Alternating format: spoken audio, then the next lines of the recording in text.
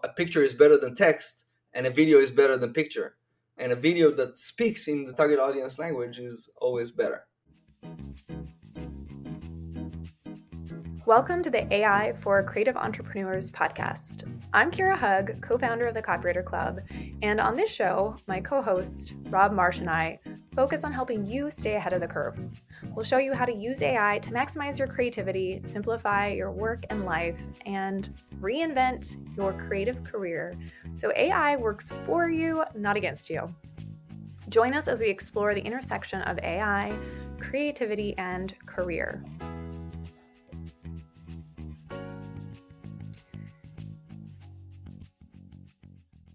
If you create videos, chances are views, likes, and engagement are a part of how you measure success. We all want our audience to take in our message, but imagine if everyone that watched your video didn't even understand it. How well would your content perform? Across the world, billions of people struggle to engage with great content every day, and it's a problem. At least it was, until this week's guest's company saw the opportunity to use the power of AI and give every creative the opportunity to reach a worldwide audience. Oz Krakowski, Chief Revenue Officer at DeepDub, joins us to talk about his journey in the world of AI, his views on the content space, and the possibilities that AI is opening up for all creative entrepreneurs. But before we jump into that interview, this podcast is sponsored by our AI course, AI for Copywriters and Creatives, which has more than 200 copywriters, content writers, and other creatives who have jumped into the course to learn how to use AI as a creative collaborator in their businesses.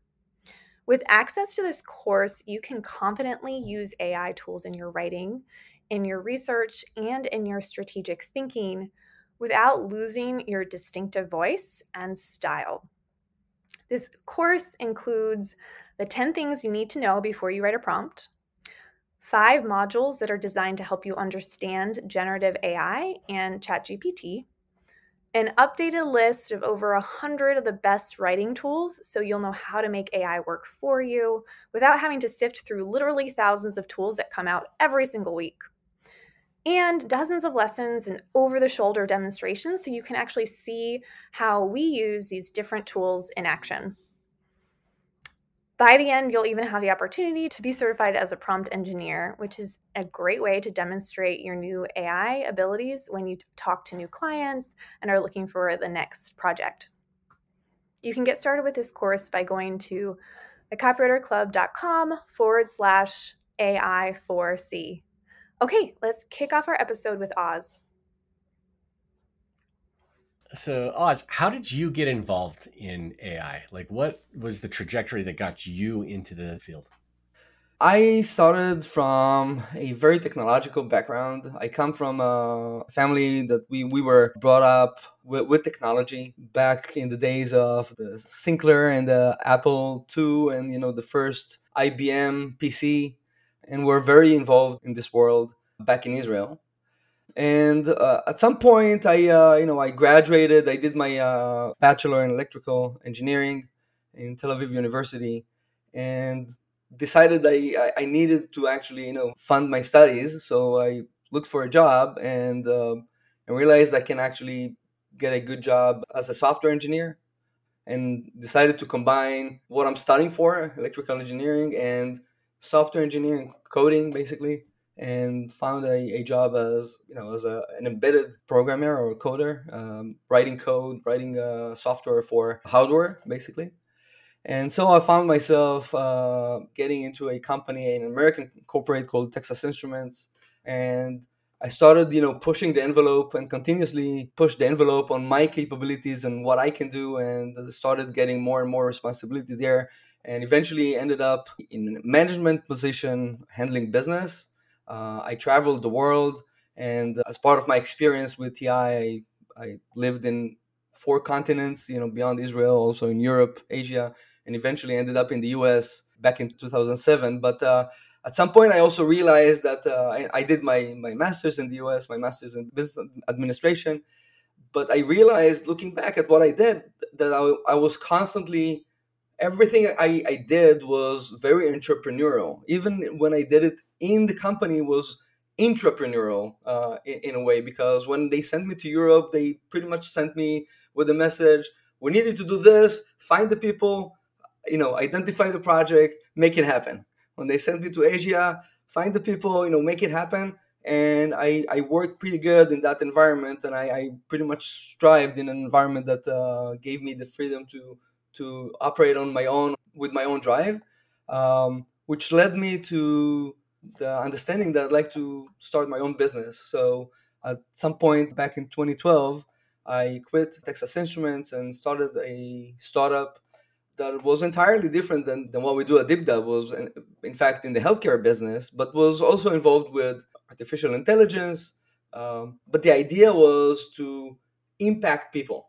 I'd like to step out of working and creating things in the shadows, in the backgrounds, things that are like 3 or 4 layers under or away from the actual customer. Think about your mobile phone, for example. Back then I was involved with technologies that are, with Wi-Fi and Bluetooth, and this type of technology are so far from the actual consumer. And I wanted to have a better impact, to really be connected to my target audience. And so I founded a startup with a friend. We went on for 8 years, and unfortunately, COVID pretty much shut the door on us. But at the end of my previous startup, my two brothers started their own startup that they've been working on the concept for a couple of years. And we've been always, we're family, so we've been talking through it constantly. But as my startup was shutting down at the beginning of 2020, DeepDub was just founded at the end of 2019. And so, as mine was shutting down, DeepDub was gaining traction, and at some point, I just joined Ophir and Near in this very exciting journey. So let's talk about Deep Dub. What is it? What is it as a product? What is the vision for the company? Sure. So the concept is that every business has a story to tell, but stories don't always traverse the globe, which is where AI powered localization, AI powered dubbing comes into play. It's a cutting edge innovation that is reshaping the audiovisual landscape. And we at DeepDub, we identify that early on, among the first to actually pioneer this field. And in order to pretty much enable creators of all kinds, whether entertainment or not, to adapt their story, to adapt their content to audiences worldwide, enabling them to break the language barriers and cultural gaps of the experience in order for their story to resonate with audiences around the world. Um, Deep Dub is really at the forefront of this innovation. We started targeting the highest tier type of content, addressing the needs of the Hollywood studios, the top quality type of content. And recently, we also launched our effort to address the needs, or to take everything we learned in that area and address the needs of creators of all kinds, whether that's professional creators, YouTubers, influencers, ad agencies, or even you and I. So at one level, it could be described as a translation service, but clearly DeepDub does a lot more than just translate. What are the other things that the service does that makes it so valuable? I think the best way to describe it very quickly in a very short couple of sentences, the DeepDub Go that we launched about a month ago enables everyone to take a simple video that they created and dub it into multiple languages in a few clicks of a button.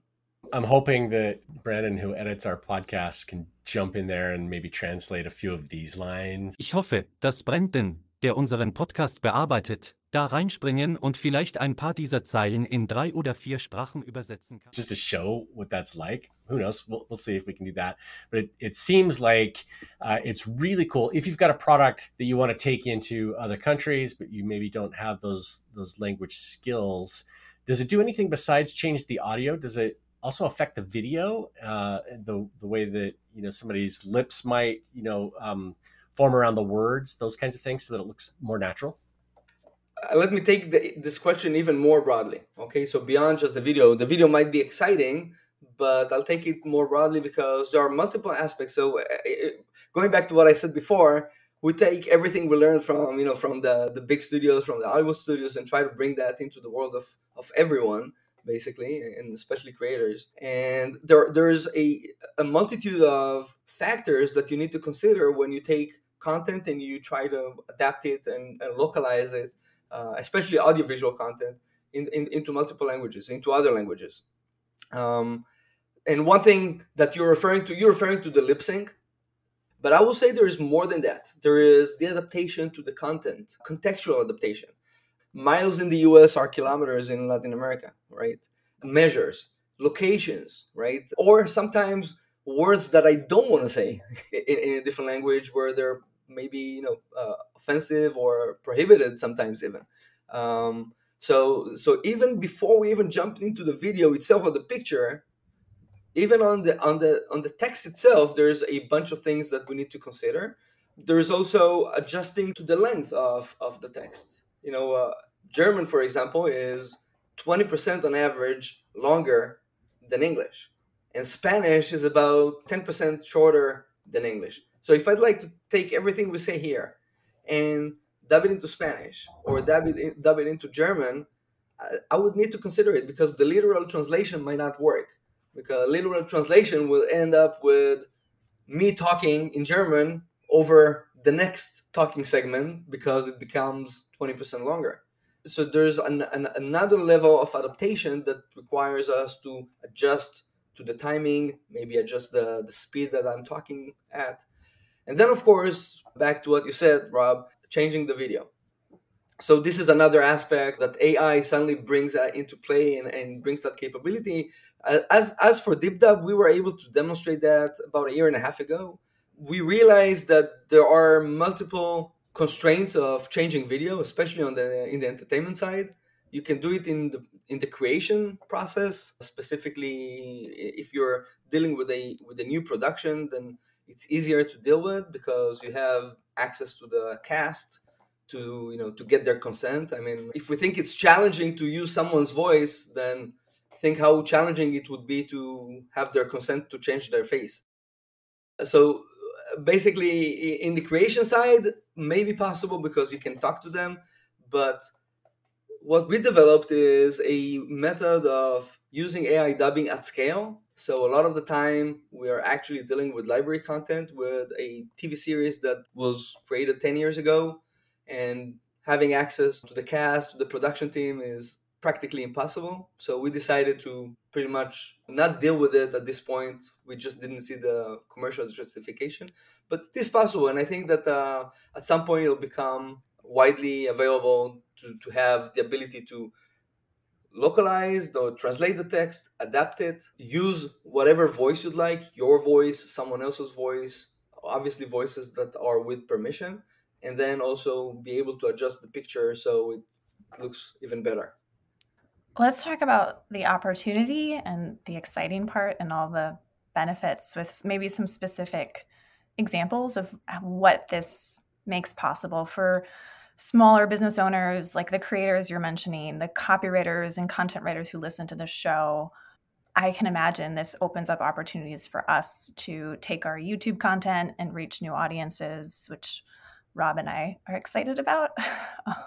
There's also opportunity to take course content if you have a course and you have video content to now show up in front of a new audience that you didn't have access to previously. But there are probably so many other use cases for smaller business owners. Can you share a few other ones? Absolutely. And I think that's what gets me fired. It's the fact that we take language is a skill, it's a learned skill, and we take it for granted. And the ability to enable people worldwide to access content in their own language is something that it's almost a right that is being denied of hundreds of millions of people, maybe even billions of people every day. You talk about courses, you talk about YouTube content, you talk about information and experiences that are that people just don't have access. And I constantly use the country of Indonesia as an example because there are about 200 million people over there, but there's not an established dubbing market or dubbing industry there as there is in Europe, for example, or Latin America. But the rate of illiteracy are relatively higher than Western world, which means that subtitles don't cut the message in or don't bring the message in, and localization is essential, or dubbing is essential in order to deliver that message. So the opportunities are across the board, from ads to courses, e-learning. I'm excited about e-learning.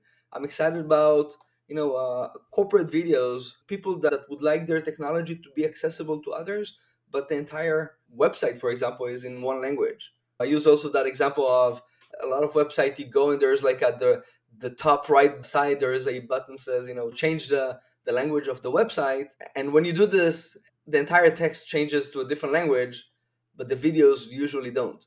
The videos will stay with the same language. But why not have the videos change as well? And I think everyone's eyes opened when Mr. Beast managed to increase his subscriber base in Latin America when he started dubbing his videos into Spanish, and pretty much made it very, very clear there are audiences that are hungry for content, thirsty to hear what everyone is saying, but they just don't have access otherwise. So increasing access to content is I think the key message. So I love thinking about some of the possibilities and what we could do in our business or what other businesses can do. But there's possibly some drawbacks here as well. Deep fakes are a thing.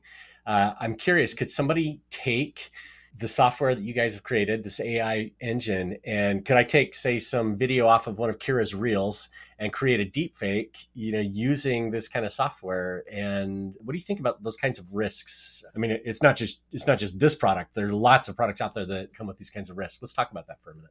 I agree, there are risks with the technology, but at the same time, every technology eventually, it ends up with what you do with it.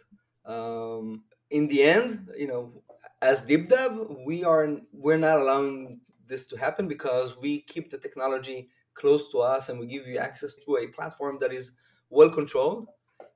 We are among the only companies that are able to talk on all the ethics and the legal aspects of it, which is why we're trusted by the Motion Picture Association and we work with the Hollywood studios. It absolutely a thing for you to consider when you work with a company, to think about the legal, ethical, moral aspects of the technology and the way that company is making use of your information. Whether some company can now start crawling the web and access information and use that, that can happen. And I think guardrails are going to be in place more and more as we keep progressing. But at the same time, companies that are paying attention for this type of concerns from the get-go, from day one, will be able to bring that message or bring that innovation to the hands of creators and to the hands of people to use ethically and use morally. If you remember, CDs when they came in, people were afraid that everyone's going to steal videos and steal music. But eventually, surprisingly, Blu-rays still sell. I don't think anyone is busy copying Blu-rays these days.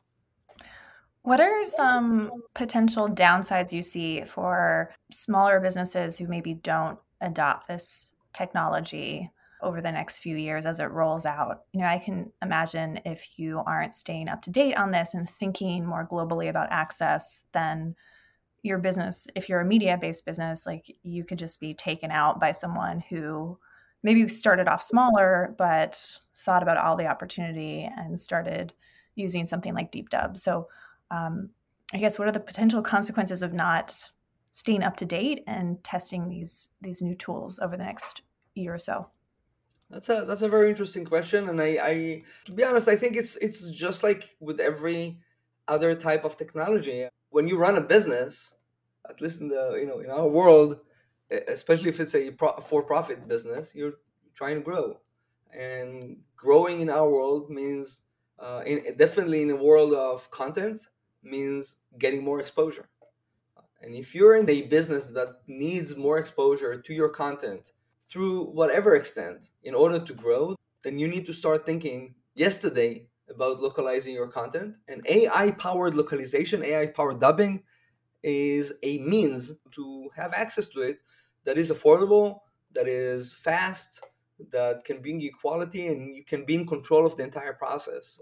Traditionally, the process is very complex, very cost inefficient, takes a lot of time, a lot of effort, requires multiple players, and which is pretty much why it was only exclusive to very complex projects. Television and film are, used to be at least, still are to some extent, high budget projects that can afford it.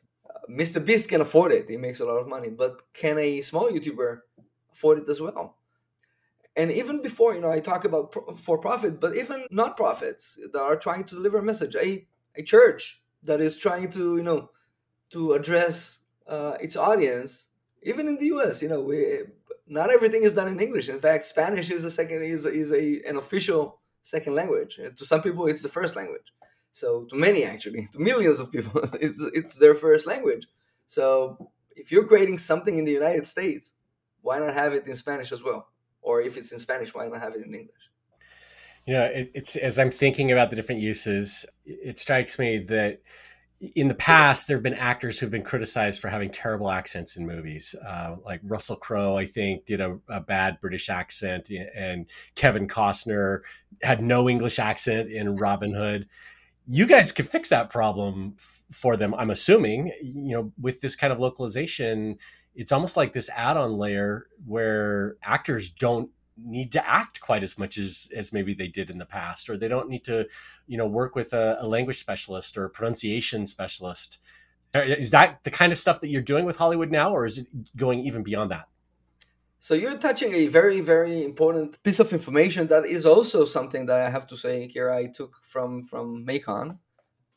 If you remember that concept of thinking versus dunking, and also the focus of shifting towards the editing and composing, and rather than the mundane tasks. When we talk about entertainment, the creative side of things, the performance, is something that is, I think, very unique.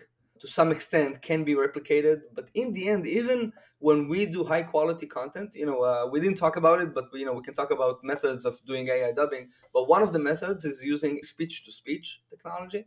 Speech to speech technology basically enables us to borrow the performance or get inspired of a performance of a voice actor and apply a specific voice style to it. But we still need a creative voice actor to provide the performance. Um, in other words, the creativity side of it is still being provided by people in the process.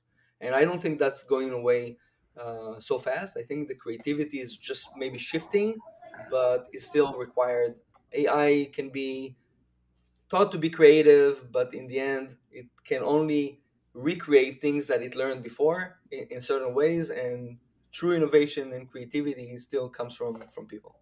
I'm definitely signing up for the version that makes me sound like Sean Connery in all of our future podcasts. I think that would be kind of fun. A funny thing about voices, especially in established markets, in markets that are so used to watching content, entertainment content that is dubbed to their language, there are already established voice actors. If I take, for example, Latin America, and we try to use Tom Hanks' original voice into Spanish, people will tell you, "Hey, it sounds great, but it's not how he sounds. It's not his voice." Because they're so used to hearing him in a different voice, in someone else's voice. So for the entertainment side, some voices, especially the super talents, are not going to be replaced anytime soon. I don't think so. But in new markets, where it can be done, it can definitely be a breakthrough.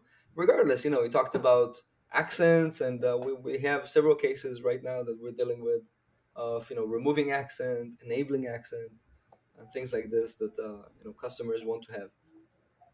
And what is the motion prompting? Is that related to what you just shared, or is that something separate? How does that work? It's separate. Emotion prompting is an entire new field that is extremely exciting. I have to say. If I talked about speech to speech, where we borrow the performance from a performer, we call it voice guide.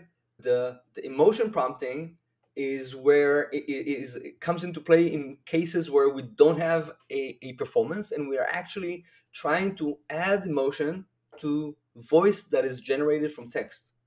So basically, think about, ChatGPT can read text and create text, and there is a context to it, and you know how you can almost have a dialogue with ChatGPT and ask questions about what happened, and it feels like really understands what you're talking about.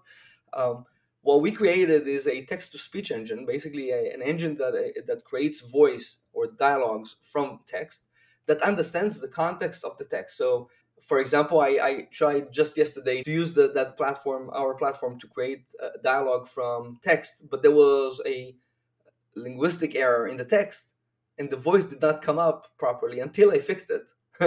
and it, because it really understands the text and tries to apply emotion based on the context of the text. And emotion prompting is the ability to change for us, as someone to come from outside, the person to come from outside and tell the AI to put a specific emphasis on certain parts of a segment of voice or of a sentence and say, here I want you to sound more sarcastic, sad, angry, amused, giggly, or a little bit change that perspective of the AI, how it will actually deal with the content. Because the same sentence I can say in many, many ways. Really depends on what is the emotion I try to convey. It doesn't tell it to put an emphasis on a specific word, for example, because that's going to come from the context. It does tell it to say, to be, and we have ways of doing that as well, but the emotion prompting gives it a context, a emotional context to that specific sentence. So this is really interesting. So could I take a recording of a politician who's being sarcastic and put it through this and say, actually make him sound more contrite and actually change the context of a conversation? That's what we're talking about doing here, right? Technically, yes. Yeah, we wouldn't No, I'm probably not do saying I want that. to do that necessarily, or that somebody good would do that, but I'm just trying to like wrap my brain around like the capabilities here. I love how your mind, Rob, goes to all the trouble you could cause, and I'm thinking about all the positive things you can do, and you're just going straight for trouble. I like both because again, I can see like some of the positive Yeah. stuff, but I'm also thinking like, I mean, there are definitely politicians who are not good people, right? That could make themselves more appealing, and conversely, there are good people out there that we could use to make it sound worse or better, whatever. So, yeah, I'm just like trying to figure out like all of the ramifications of it. When I look at it, I think about the ability to create localized content fast, because I can take, for example, our conversation and I can transcribe it into text, and then on the text itself I will create something that is different than what we have, but it's still very good. It's not Yeah. going to be exactly the same emotions that we have in the discussion, but it's going to traverse to a different language. It's going to be accepted and still resonate with the audience. And if I can do it fast, effective, and cost efficient, then I'm breaking a barrier here, because I'm providing you the means to actually do something that you couldn't do before. What are some use cases for the content creators and again, like the creative freelancers that might be, more positive use cases for this type of emotion prompting? Dub your podcasts, your YouTube videos, audiobooks, articles. You have an article, a blog post. You'd like to create an excerpt, a social media post with a small piece of it. I mean, I'm imagining a snapshot of the page and saying, a key phrase out of it, one sentence, two sentences, something that is very quick, and having it in multiple languages. Specifically, if it's a ad campaign that needs to talk to your target audience, we all know that a picture is better than text and a video is better than picture, and a video that speaks in the target audience language is always better. So all of these things that you can do quick, you can do fast. You don't need to go into a studio. You can do all of it from the browser at home or in your office. Basically enable you to access new audiences. Of course, it goes to even more professional type of consumers or customers, such as e-learning, online courses, edutainment, corporate videos, webinars, a lot of content that is in video, etc. So Rob and I could use it for sure on our podcast, not on the YouTube channel, but just on our regular audio podcast.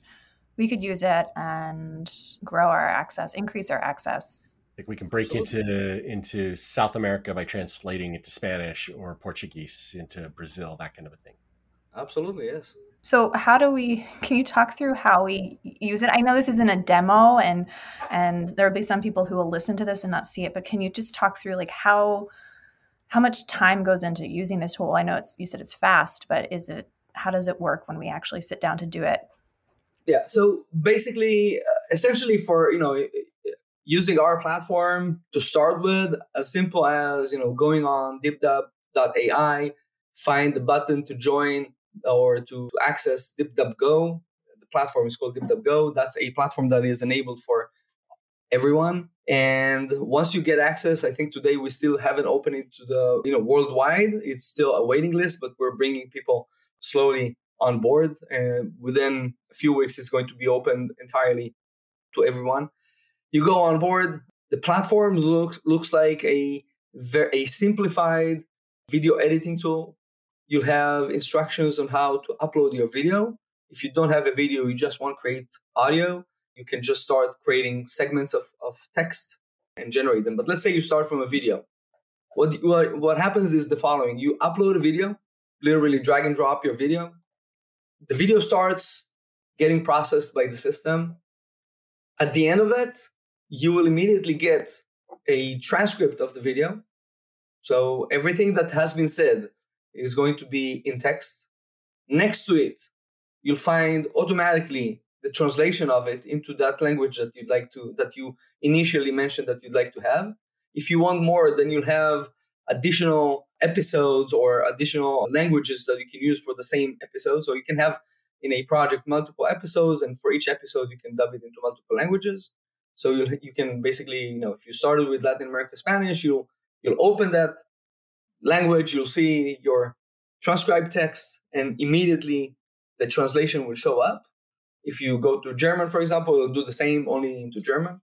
You choose the voice out of a list of voices. So your default voice that the system will use could be a male, female, and you can choose a basic emotion for the emotion prompting. If you don't choose, a default one will be used. And then you press a button to generate the audio. From that point on, how much you invest in it is up to you. So you wait a couple minutes, depending on the length of your text. All of the text segments will be generated into dialogue. You can export everything as an MP4 and post it to the world, relax and watch your exposure to your content goes up. Or if you'd like to actually curate it and make sure that everything is fine and increase there's always room to make it better in terms of the quality. I'd like the emotion to be here. I don't like the translation here because, the transcription here was breaking the sentence into two parts, and I'd like it to be the same part. For the contextual creation of the voice, will actually consider both parts as one, etc. So there's multiple things that you can actually consider. And one of the things that we're working on before we open it, we make it entirely open, is to have all those tips and tricks, available to everyone, so you can actually know what to do, how you can basically get your quality higher with simple steps. It's always easier if you speak the target language. If you're trying to dub into Spanish, then, it's easier if you actually speak Spanish. If you don't, you can actually collaborate as well on the platform, bring someone that speaks the language and have them give you comments. Hey, here it sounds a little bit, it doesn't sound right, or you should use this word and not the other word, etc. So, and you can make those adjustments or have them actually do it for you. So I know it's not in general release yet. I've signed up for the wait list, so we'll see if I get bumped to the top of the list or not. But when it's released, what is this going to cost people? When we started out talking about Hollywood and doing this in big picture productions, I'm imagining, well, yeah, I mean, these budgets are millions of dollars.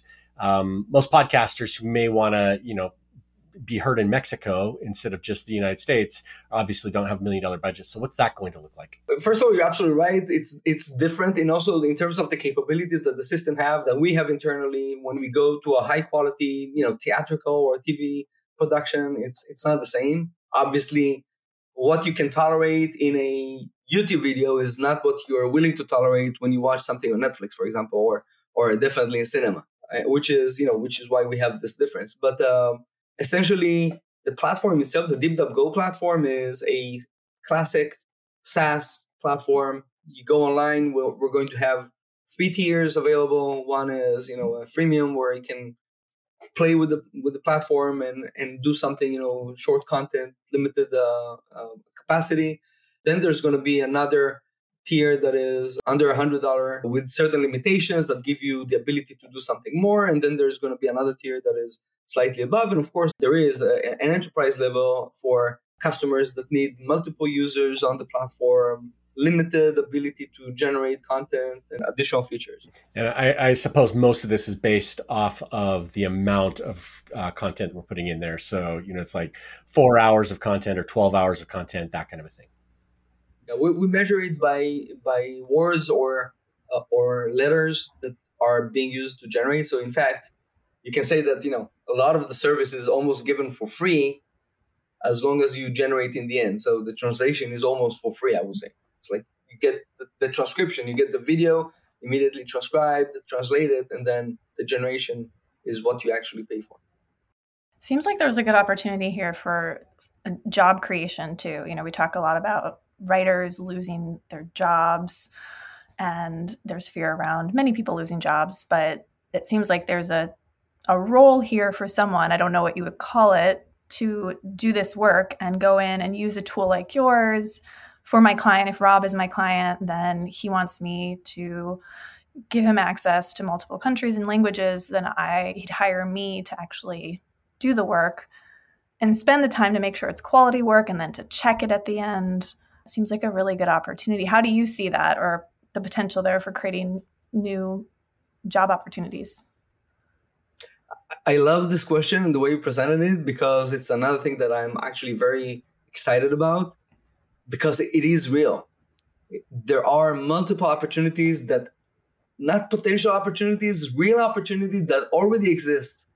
And we're always being faced with the question, but at the same time, people are not aware that we are on a daily basis being contacted by people from within the creative community, whether translators, voice actors, dubbing directors, from all sorts, the entire spectrum of the creative community, that are contacting us to find ways to work with us, for us, because they understand that there is an evolution of a lot of those creative jobs, even in the world where AI takes a prominent position.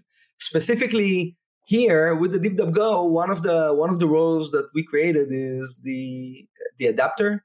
Is a person that will go in and will basically curate the transcription, the translation, the output of the voice. In the past, you would need someone to do the transcription, another person to do the translation, another person to either record the voices and do some dubbing director. Now one person can all of these roles are being fused into one role, one person that can actually do this for simple content, right? I mean, for spoken content. If it was more technical information, like an online course in physics, that adapter will need to understand physics in the target language. So it's not enough that I can understand physics in English. I need to understand how to talk about physics in Spanish if I want to be the adapter for that content in Spanish. And these are opportunities for people to come in and have a job in something that they maybe never had before, in order to support content creators that have that type of content and need to make it accessible to different audiences.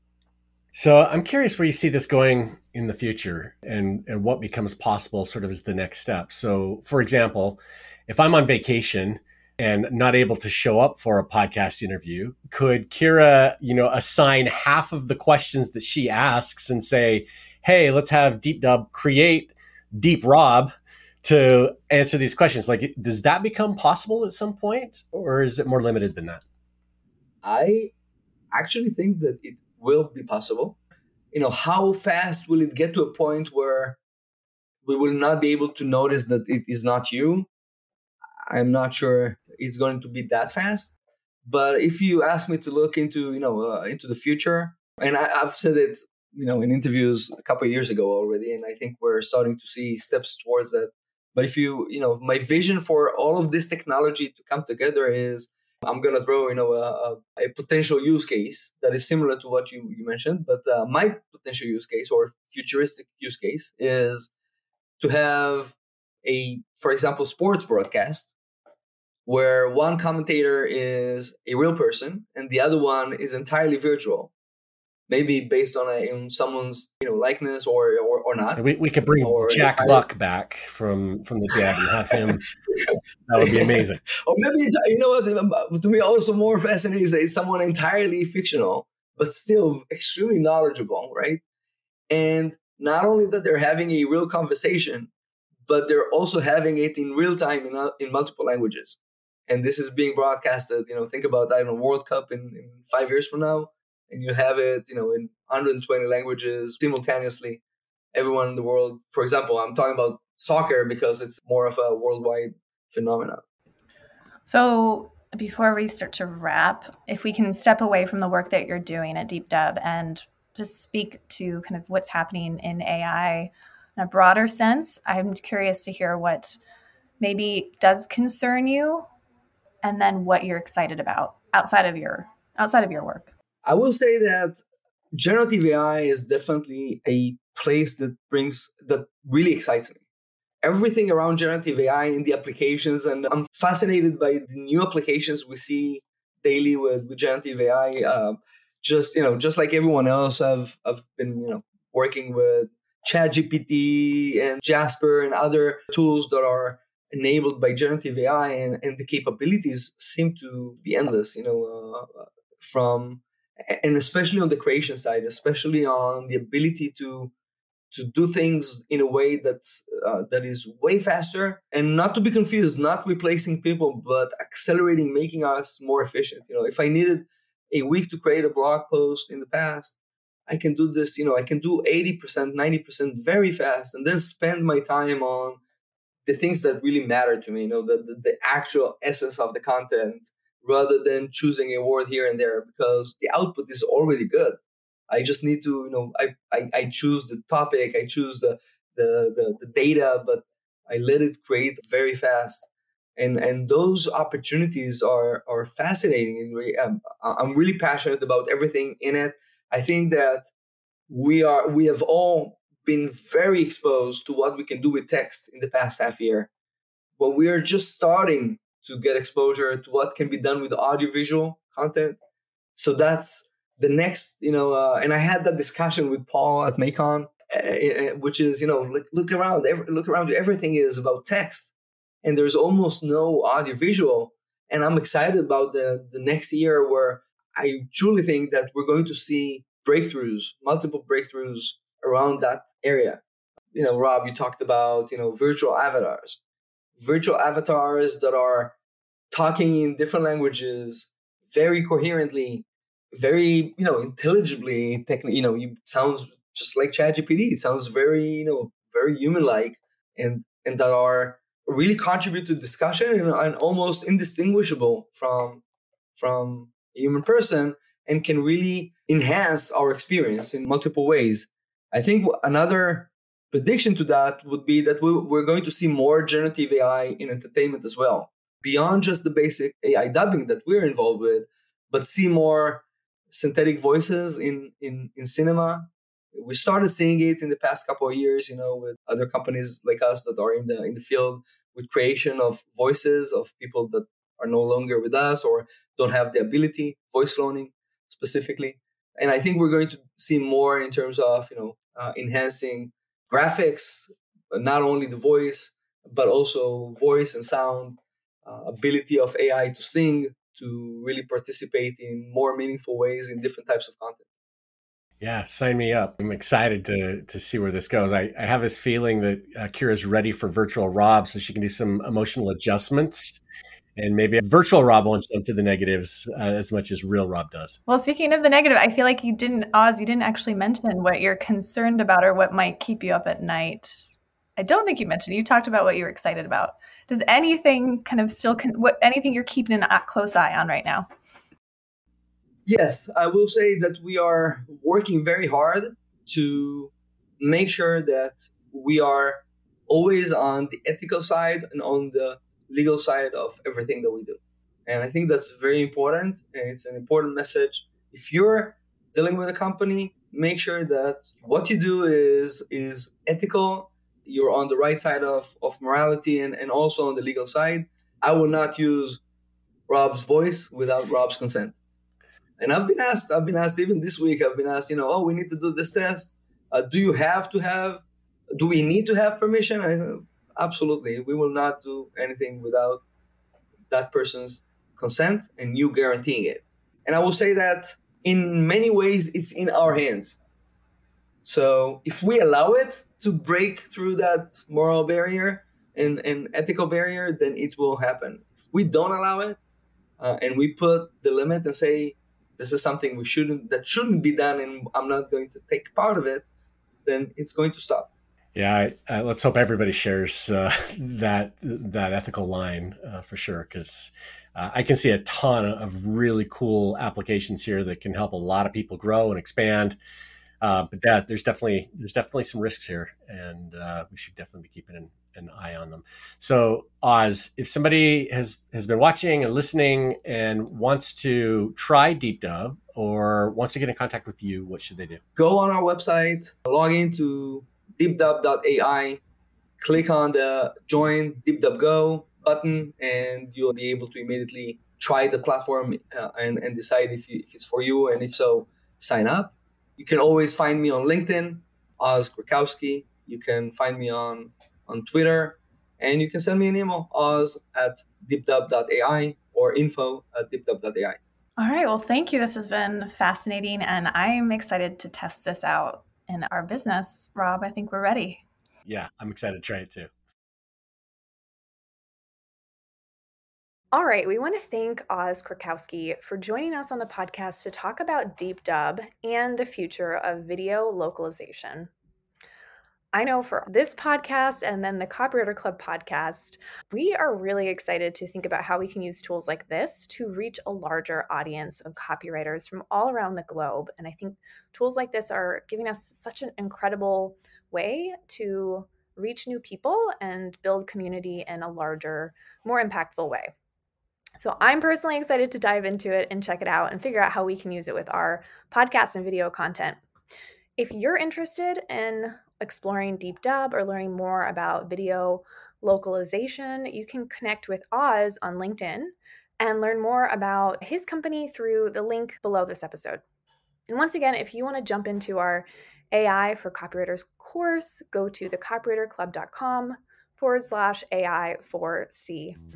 That's the end of this episode of AI for Creative Entrepreneurs, a Copywriter Club podcast produced by Brandon Burton. If you've enjoyed what you've heard today, please leave a review of the show on your podcast app so we can reach other creative entrepreneurs who are interested in exploring AI. Or if you're catching this on YouTube, you could always like this video, you could subscribe to the channel, you could leave a comment below. There are tons of choices. Or let us know your favorite takeaway from the show in the comments so we can hear from you. Thanks for listening. We'll see you next week.